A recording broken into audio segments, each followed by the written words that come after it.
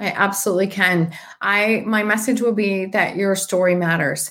And if you are in this space that your story is defining you and holding you back, regardless of what that story is, it's blocking you from living the life that you're meant to live. You don't have to get on podcasts and write books and speak on stages to share your story, but find a way for it not to have the hold on you that it does, because that's stopping you from living the life that you're meant to live. Do you need encouragement to turn tragedies into your own triumphant life story? If so, this podcast is for you. Listen to powerful guests who have persevered through challenges so you can gain strength to build your championship life.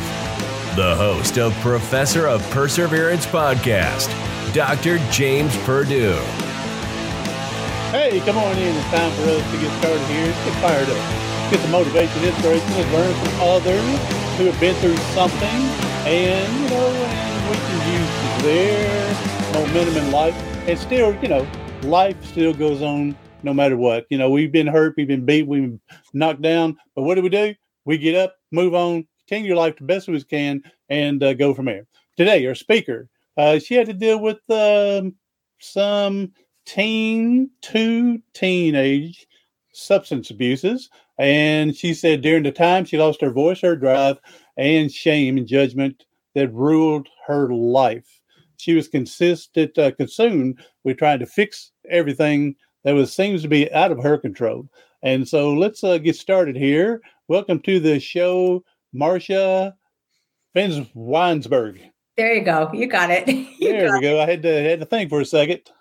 There you go. Thank you so much for having me, James.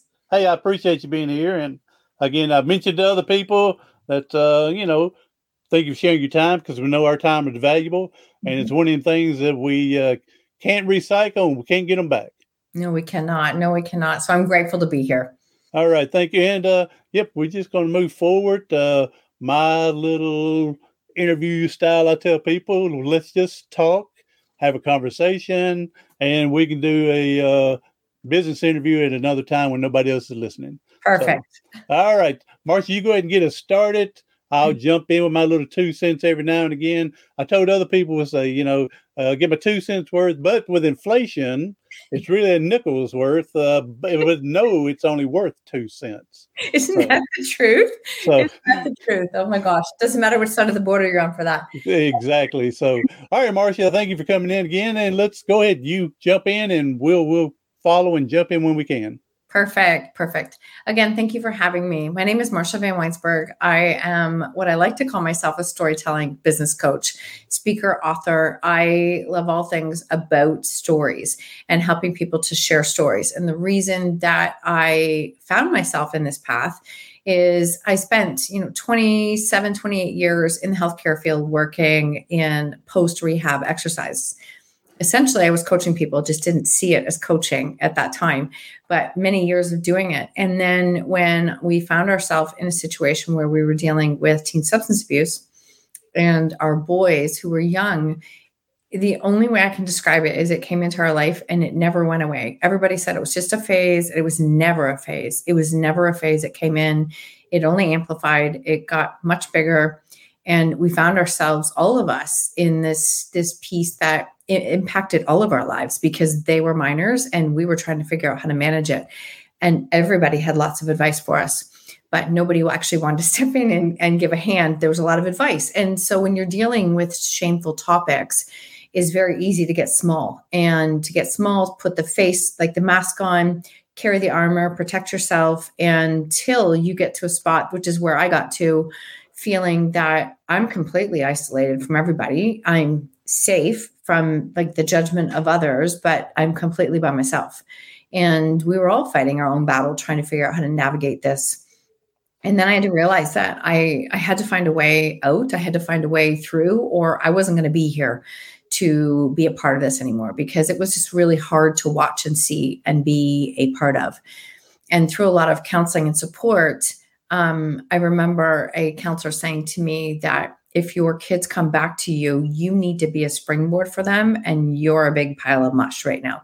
You are not serving anyone, including yourself. And that was a turning moment where it was like, okay, I have to start to find a way to take care of myself in the middle of chaos. And it's one thing to deal with a family issue. It's another when you're dealing with something like this and it's minors and it's in your house. So there was just nowhere to go. Like nothing felt safe. Nothing felt, it was a really hard time. It was a very hard time. And so let me go back here, Marcia, that two things here is really thrown out to me. First, I don't understand where people would say it's just a phase, because when you're addicted, it's more than a phase. Yes. I mean, it's different than I don't know, me watching, because I was a baseball player before my injury, and me watching baseball and going, hey, it's a phase, because baseball season is going to be over with for the World Series. Then we'll get into football or get into basketball, because then that's a phase. Yes. You mean, I can't even believe someone say, oh, it's just a phase because they're on marijuana. They're just a phase. I didn't say, okay, so the phase then is going to move on to crack or cocaine or something different, then, it's an addictive thing. So that's a great point. No, that's a very good point. I don't understand making that. And then the second comment I want to make here, and you can elaborate on either one of them or both of them, or move on, ignore me. I don't care. Okay. But the other thing is, your counselor who's talking with is 1,000% correct. When you're a mush, you're not going to be a springboard for anybody. If you are not taking care of yourself, there's no way you can help anyone else. No. Okay. Great example. My mother, she wants to be a giver, helping everybody. But then her health got so bad, she's in the hospital, and told the doctor, he says, I need to put you in ICU. You're just not. And she goes, well, I got to get home to my boys. I got to take care of my mama. And he says, well, if you want to go home and die, there's nothing I can do about it. And then she agreed to go to the ICU. And that was 25 years ago, and she's still here. Wow. So if he wouldn't have been point blank to her that you're not taking care of yourself, so how are you going to take care of everybody else? And you're not going to be around to take care of everyone. So when he says that you're a mush, you can't be a springer, you can't help anybody until you help yourself, he's 1,000% correct. Yeah, that was a major turning point. I'm not going to that was a very major turning point that allowed me to look in the mirror and go, I was an absolute mess. I didn't even recognize myself. I was a shell of anything. I couldn't support myself, let alone anyone else. So when I then started to make myself a priority, then that was seen as selfish. Like, how can you do that when this chaos is happening here? And I'm like, oh God, I can't win with anyone. I really had to learn blinders. Because, and I started to set up some criteria. So I'm just going to loop it back to your first point, because that was a comment that was said a lot. And I remember at the time, like my husband and I saying, when we were younger, we went to parties, there'd be drinking, but I would come home, I would go to school, I still worked. We weren't experiencing that. That was not what we were experiencing at all. And so it was affecting a lot of things. It wasn't a phase. And so I think that we have to be really mindful in that sense of recognizing that we can't just fluff over things that could be a phase. So during that time, through the help, through the support, recognizing I had to do things to take care of me and to make myself a priority. And I like to say, own my choices, take radical responsibility for myself. And ironically, it's literally what everyone had to do. You can't make a change in your life unless you decide that you want to make that change yourself. There's no one coming in to do it for you. And if they do, it's never lasting. It has to be from you. And I didn't know that at the time. I was just trying to figure out how to survive. I was literally just trying to figure out how to survive. But the more I did that, the more I kept filling that cup and recognizing I needed more. I was so empty and broken that then it became a case of, I actually have to stop sitting in a space of blame and anger towards them for the choices that they were making. And it was their fault why my life was this way, and recognize that I had to take responsibility for myself regardless of what they did. And that became this time of recognizing what were my choices. And every day became a message of what are my choices? What's my responsibility? Where am I blaming someone else? How can I take responsibility for myself? And it was a blessing and a half that was the way it unfolded. But as I started to get stronger, what was happening is I was very open in my communication with the schools. Like we had they knew there was problems. I didn't even try and hide it. Like some parents did. I didn't. I mean, they know anyways. This is the thing. People know, right? Like we don't want them to know. We don't think they do, but they do. And so I had very open communications. And then there was a few times where the school asked if my husband and I would come in and speak to other parents and I commend them because they were saying, we actually don't know what to say to these parents. And all of a sudden we started to open up this communication of like this real time communication. This is what we're all living through. It slowly branched into speaking in smaller groups, then speaking on small stages, then speaking in bigger stages, then speaking. It was like, whoa, where is this going? It was just taking on this life of its own. But I kept trusting. It felt like the right thing to do. And what was happening is as I was doing that and getting stronger by making myself a priority, then I was starting to feel better. I would go speak in communities and events and stages. And I would continually get messages back from people who said, yeah, that's my story. I've never told a soul. And the amount of shame that I kept seeing, what was happening is I was healing and I was getting fueled by their comments that this had to keep going. And so very natural way, it led to writing, sharing like 3 collaborative chapters, releasing my own solo book in 2017, then releasing my podcast, then from there, releasing 3 other books. And it's taken on a life of its own, which I'm so grateful for because I believe the work is very important. And it's helped me to heal and has helped me to build like great relationships with my kids.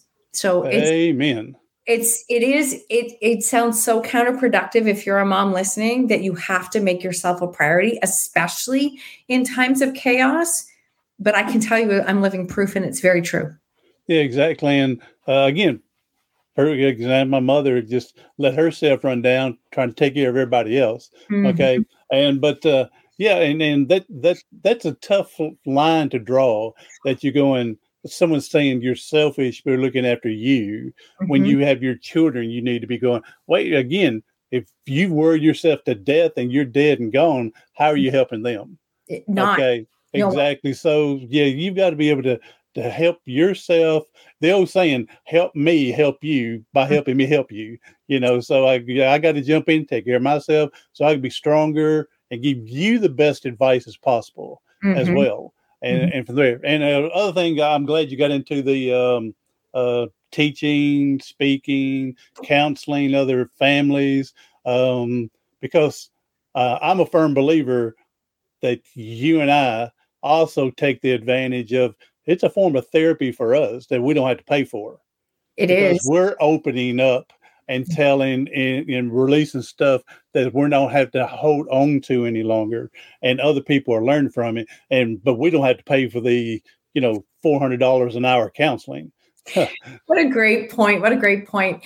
And yes, I couldn't agree more. When you can help someone else, like it did help heal me. I'm not going to lie. Like it really had a benefit for me that it was like, wait, I can turn my worst experience in my life into something that can help someone else. Like that just became, and understand, I mean, at this point, 7 years ago when I first started speaking, nobody was talking about these things. At that point, life was very curated. Social media was very curated. Everything looked perfect. And when I decided that I wanted to start speaking and sharing, like majority of my family was like, you've lost your mind. You've lost your mind. We don't do stuff like this. We don't share difficult things. And all I kept thinking is, but that's how we got here. Like, this is why we are where we are. And the other thing and we're not the only one that's going through this. Not even close. Even close. How many millions that are sitting at home holding it in, and not searching for help, not seeking for advice, have no way of opening it up, and their health is going down, their marriage is being broken up, and whatever else is going on. But then you and others tell you a story about your teenage substance abuses and how it's affected you. So that's one thing about alcoholism. My younger brother died of alcoholism and other addictions is they're so addictive, and they don't do it to hurt their loved ones, their families, their best friends. They do it because they're addicted, and they don't think how they're hurting the family, the loved ones. And so, yeah, but I had to commit to beat myself up enough to realize that my brother's not doing it to hurt me or my mom or my other brother. He's doing it because he's addicted to it. I thank you for saying that, and thank you for sharing that, because that's a very key point. I had to learn to let go of anger. There was a long time where I felt like, why are you doing this to me? I did. I'm very real about this, is that like, that was where my mindset was. And you have to recognize that, no, that's not like, it wasn't personal. And well, that's let me interrupt right here. That's another thing is by the time you realize that it's addiction going on. Oh, it took a while. It took a while. You're not going to find it the first day they tried it. You're not going to find it the first year probably they're doing it because they hide it so well. But you started realizing something just ain't right. Something ain't right. But what I'm saying is when you finally realize something's going on, you can't get on how did you get started? Why did this take place? Who did you, it doesn't matter at that point why you did it. Now, what can we do to get you started and get out of it and get free of this addiction? Now, you may have to go back and realize they were mad at you or mad at me for whatever reason, and they were doing this out of anger, out of frustration, out of friends saying this will make you feel good, make you forget about what happened. Okay, you may have to go back and do that, and then maybe apologize for things or whatever. But once you realize it, you don't go back. Let's go forward first, and then we can revisit so we don't step in that hole again. What a great point. And I think that's the whole piece. You have to decide that it's worth just moving forward. I've had so many people say to me, like, I really have over the years saying, like, did they come back apologizing for that? I'm like, what, like, why am I going to be in the space of like learning how to heal myself and speak honestly helped me on ways I could have never imagined. We've never been in a space of like, they need to come back and apologize for everything that they did. Like what, like, why do I need to hold that over top of somebody? We've had great, real, raw conversations with both of them. They're incredible kids. Like they're my best teachers. I say that, and hands down. But I'm not holding it in that space because that just applies more shame to the whole thing. And that's really what got us in this space in the first place. So it doesn't need more shame. Yeah, exactly. Because once you confront them, now their shame was going on. They know you're not feeling good about it, but still that addiction is going to control them. Okay. And then the more time they come out of, the more they're going, dadgummit, I screwed up again with mom and dad and whoever else. But again, with my young brother, we didn't look for an apology. I don't care. Let's just get the help. Let's get the help you need and go forward. I don't care for an apology. Okay. It doesn't matter. We just love you enough. We want you to get fixed.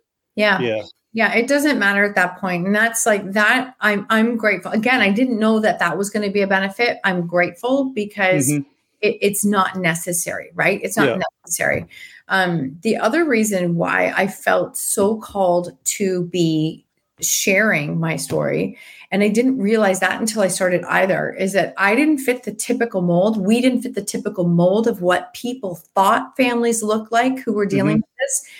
And if you want to break a stigma, you've got to right in the face. You have to look at it right in the face. And that's literally what happened is we didn't fit that mold. So that actually would rock people even more because they're like, what did you, I can't even count the number of times people said, what do you think you did wrong to cause this? You know what?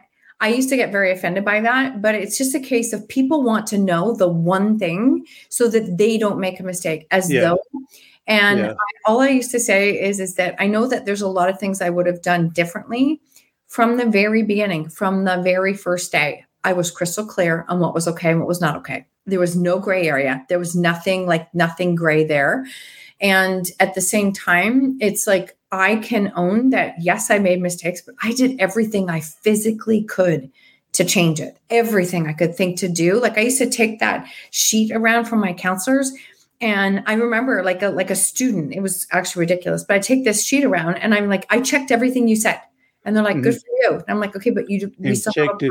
Yeah. I've checked it 3 times to make sure everything is right. So why do I still have a problem? And I remember vividly towards the end, the counselor saying, because it's probably not your problem to own anymore. And I'm like, but you want me just to let go with what can happen? And I had to, and it's very easy right now because we're very blessed. I recognize that. Like, my kids are doing amazing. They're wonderful. They're full grown men. We could have still had a different story and a different ending. I realized that. I didn't know that back then when I had to let go and let it land where it was going to land. But that's just how our story unfolded. And I think that if I didn't start to take that approach, I'm not sure I would be here anymore. I don't know. I had to come to that space because I wasn't going to survive the way I was going. I'm one of them. I believe in the tough love thing. But I'm not the type of guy to tell someone, you got to go do it this way. Because one time I had a conversation with my mom. So my younger brother was still living at home with her. Yeah. And at that time, and I said, Mom, I think you need to tell him he needs to go find his own place, that you're not going to watch him kill himself drinking. Mm-hmm. And you tell him he's welcome to come home every time he's sobered up and come home. And she goes, I can't do that. And that's when I learned that's something I can't push on anyone. No, but it would, if it was at my house, I would have gone, Andy, I'm sorry, I love you, but you need to go on because I'm not going to watch you kill yourself with a drink. And then you got to take on what happens. See, here's the problem with that. Here's the problem with that. I got a friend that she told that to her daughter. Her daughter was addicted on some type of medication and already been in trouble with the law, bailed her out 2 or 3 times. And her preacher says, you got to do the tough love. You got to tell her you're not going to help her anymore. She told her she wasn't going to help her daughter commit suicide. Yeah. So as I'm saying that I would do it, but I couldn't say you got to do it because if you can't deal with the consequences of what follows, that's tough. Yeah. It's a really tough one. And I think that like for the support that we received, we did a lot with, I had counselors, but we did a lot in parent support groups for addiction. And that was phenomenal for us. It really was. That was the message that they kept sharing. But they're like, here's the thing. Don't set a rule. Don't set a guideline if you're not willing to follow through on it. Like, don't say, if you don't do this, you're out, if you're never going to do it because you're perpetuating the problem. So there's a lot of different options. I think what it comes down to is you have to decide you have to make the decision. And there did come a very key turning point for me where I was like, I'm done. Like, I'm done. I can't, because I can't fix this anymore. This isn't mine to fix. And I would not wish that on any parent. It was a horrible experience and a horrible time. And it was the only option that was left anymore. And so we didn't know how things would go. There were times we went for weeks not having a clue where they were. And it was horrible. So we all have spent a lot of time recovering from that time. And it's very important. And I've said this, I know not everybody would understand this, but I've said it to both of my kids from a young age. Like, I mean, especially as we started to come through and they were hitting that 18, 19 adult, it's that, my job is not to push and pull you through life. My job, I'll walk beside you and cheer you on, but you're here to create whatever you want to create. I will love you no matter what, but I'm not going to own it and I can't fix it. And that was a very, I did that for myself and for them. And those words have been more helpful than I ever thought that they would. Yeah. And again, it's tough. It's tough watching them, trying to help them. But again, you said it a long time ago, until you or them get it in their head, it's not going. You can say anything in the world is not going to help until they're ready for the change. From there. So, all right, now let's look at this. How long were they addicted before you found out? How long did they stay addicted till they finally change? And I can imagine, did they straighten up, then all of a sudden fall back and then have to straighten up again?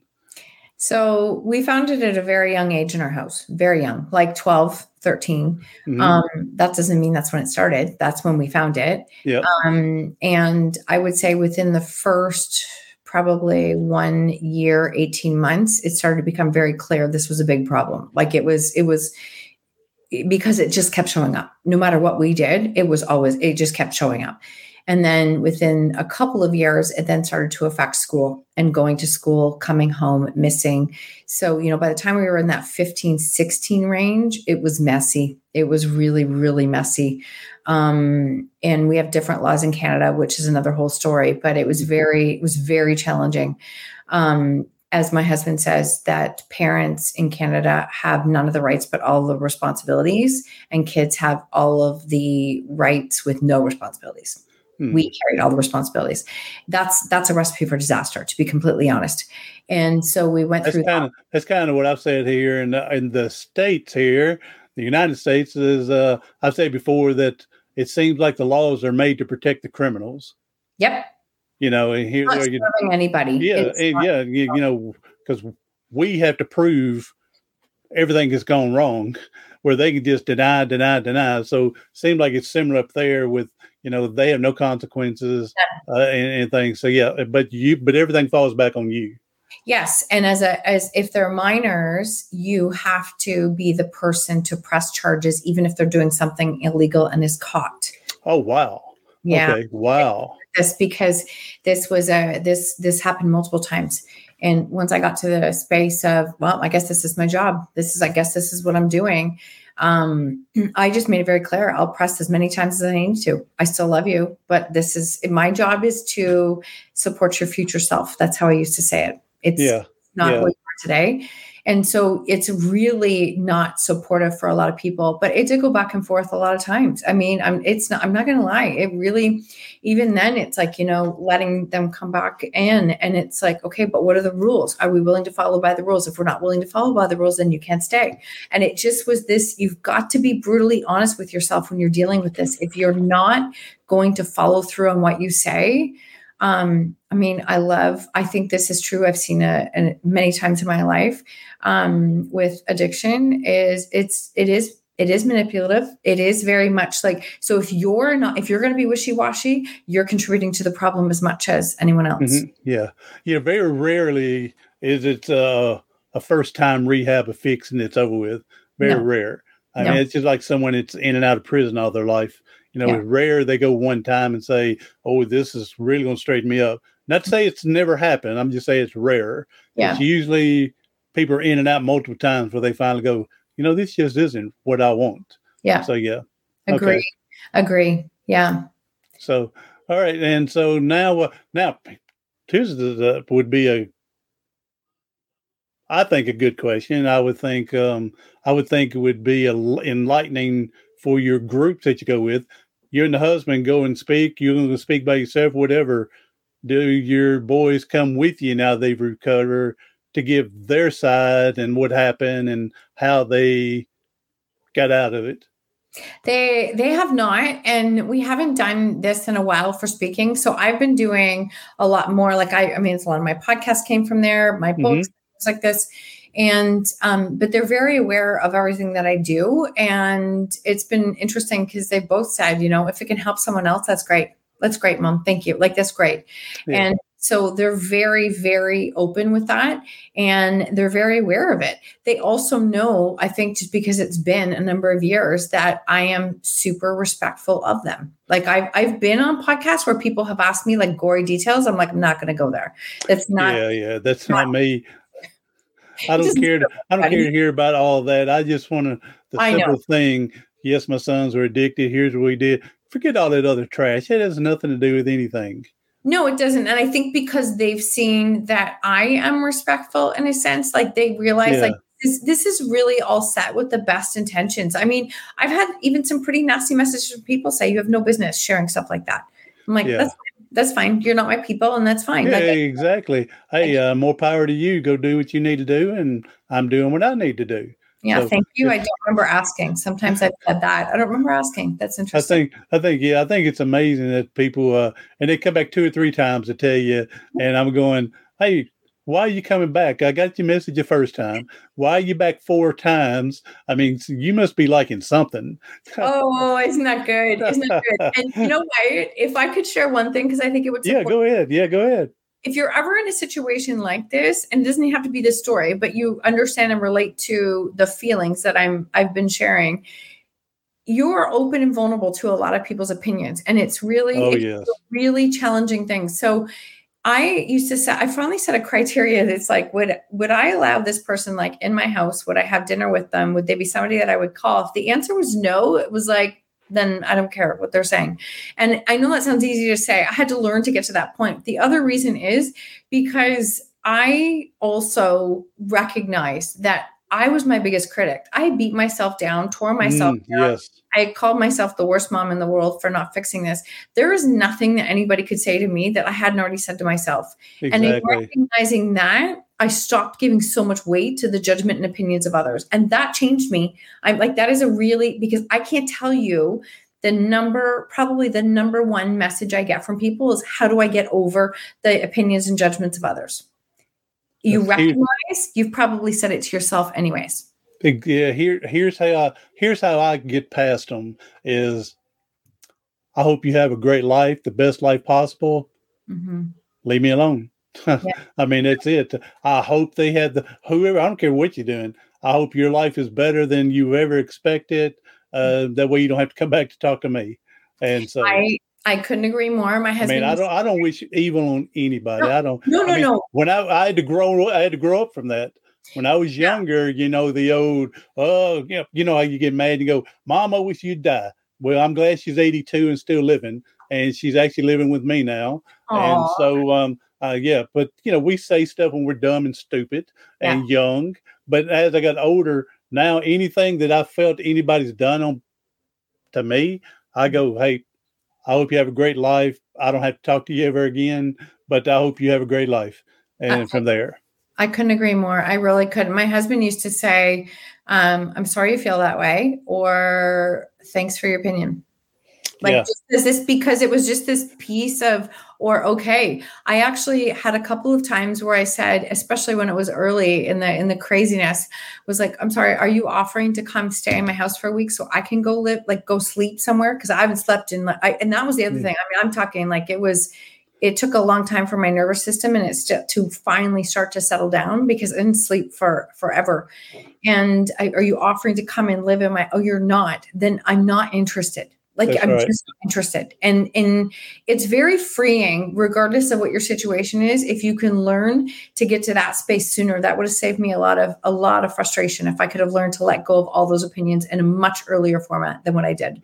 What I try to push now is I wish I could talk to younger kids now, and because we teach them, and they're young, well, you need to forgive others who've done you wrong and forgive them and go, okay, that's all great and fun too. Mm-hmm. We need to be taught early to forgive our dumb stuff that we've done. Oh, I mean, here you talked just a minute ago how you used to beat yourself up with, they're criticizing whatever, and you're going, you're not saying anything to me that I hadn't beat myself up with already. Yeah. And so we need to learn to forgive ourselves and move on. Yeah. Yeah. And then we can be an example for others, because this is a conversation I've had with both of my kids, in the sense that, I really did make a lot of mistakes when I was younger. And I'm like, yeah, we all did. And like, so did I. And I did the best that I could. And I'm grateful that you're here. Like, that's the end of it. And learning to not carry all that extra baggage saves all of us so much stress that's just not necessary to carry. And another thing is, you were borderline waiting for you to say it, is you can't be the one to throw it back in their face. So, it's done with. We moved on. Mm-hmm. It's made you who you are today, and hopefully it's good and better. Hopefully. Yep. And so, we made mistakes, learn from it, experience, and let's go have the best life possible from here on. Exactly. I can say it is interesting, because we did take a lot of criticism from other parents when they were younger. And again, it just had a deflection of where everyone was at. My kids at 24 and 25 are very resilient compared to a lot of kids. They've also literally had to raise themselves from like 16 upwards. So they have had to experience things that a lot of kids haven't had to. They're incredibly resilient kids. Perseverance. You want to seriously talk about like the word perseverance. So they have developed those skills because they had to. So we've always said, like, I mean, I'm cheering you on at all times, but I can't make this happen for you. Like I've been working on a new toy here. Whenever someone says perseverance, hold on here. Let me see if I get it to work in here. I'm going to fist bump you. There we go. I love that. So I've been working on that. That and my favorite words. It really is my favorite words. Yeah, I told someone else I need to get a bell, ding, ding, ding, ding, whenever say perseverance. And so my other little toy, hold on, let me get this one. I can high five you. Here we go. Let's do a high five here. All right, so that's my little toys I'm working on here, perseverance. I love it. I had to work it in there. I knew it was going to get worked in there somewhere. There we go. Thank you. All right, Marcia, I tell you what, this has been enjoyed. Really, I'm glad that you and the family have worked everything out. I'm glad that you're an instrument, a teacher to go help other people now, counseling, speaking.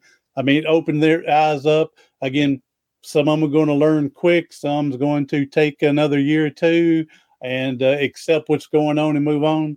But I'm glad that you're out there, you and your husband are out there doing it to help other families that's been through a similar situation with it. Mm-hmm. Thank you. Honestly, I think that's the piece is that you can turn some of your most painful experiences into your best teachers. And that I'm glad that I can make that shift and to be able to do something with it. I often say, like, someone somewhere is praying for the solutions you're holding on to. Like, and when you have learned those solutions, like when you found your way through a door, you can choose to hold the door open for the person behind you, or you can let it slam. And we just choose that we can do something good with this. And it's just made all the difference in the world.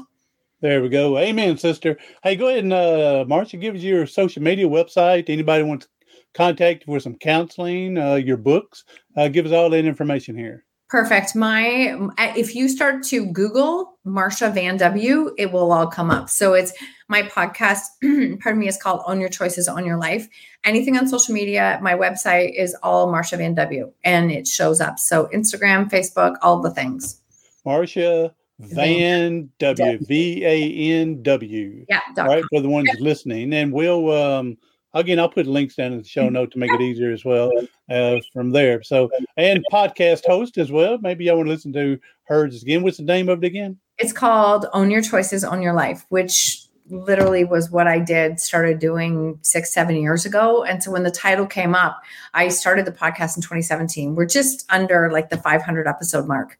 And it was a place where I wanted to share vulnerable stories. And I am blown away every week by the stories that come on and what people are doing. So it helps me to remember, like, it's not just me. There's so many people out there who have incredible stories and are doing good things with them in the world. And that is something I like to be a part of. Amen. Spread the word. Please. Get out there. And again, we're here to help other people. And then they pay it forward as well and move from there. Mm-hmm. Remember, they claim all this stuff's on the internet forever, Marcia. So in 100 years from now, your story is going to get out there and help someone else. So, I love it. All right, Marcia, we know there's people hurting and struggling today. If you can leave us with a powerful message to help get through today, that'd be a blessing. I absolutely can. My message will be that your story matters. And if you are in this space that your story is defining you and holding you back, regardless of what that story is, it's blocking you from living the life that you're meant to live. You don't have to get on podcasts and write books and speak on stages to share your story, but find a way for it not to have the hold on you that it does, because that's stopping you from living the life that you're meant to live. There you go. Good job, sister.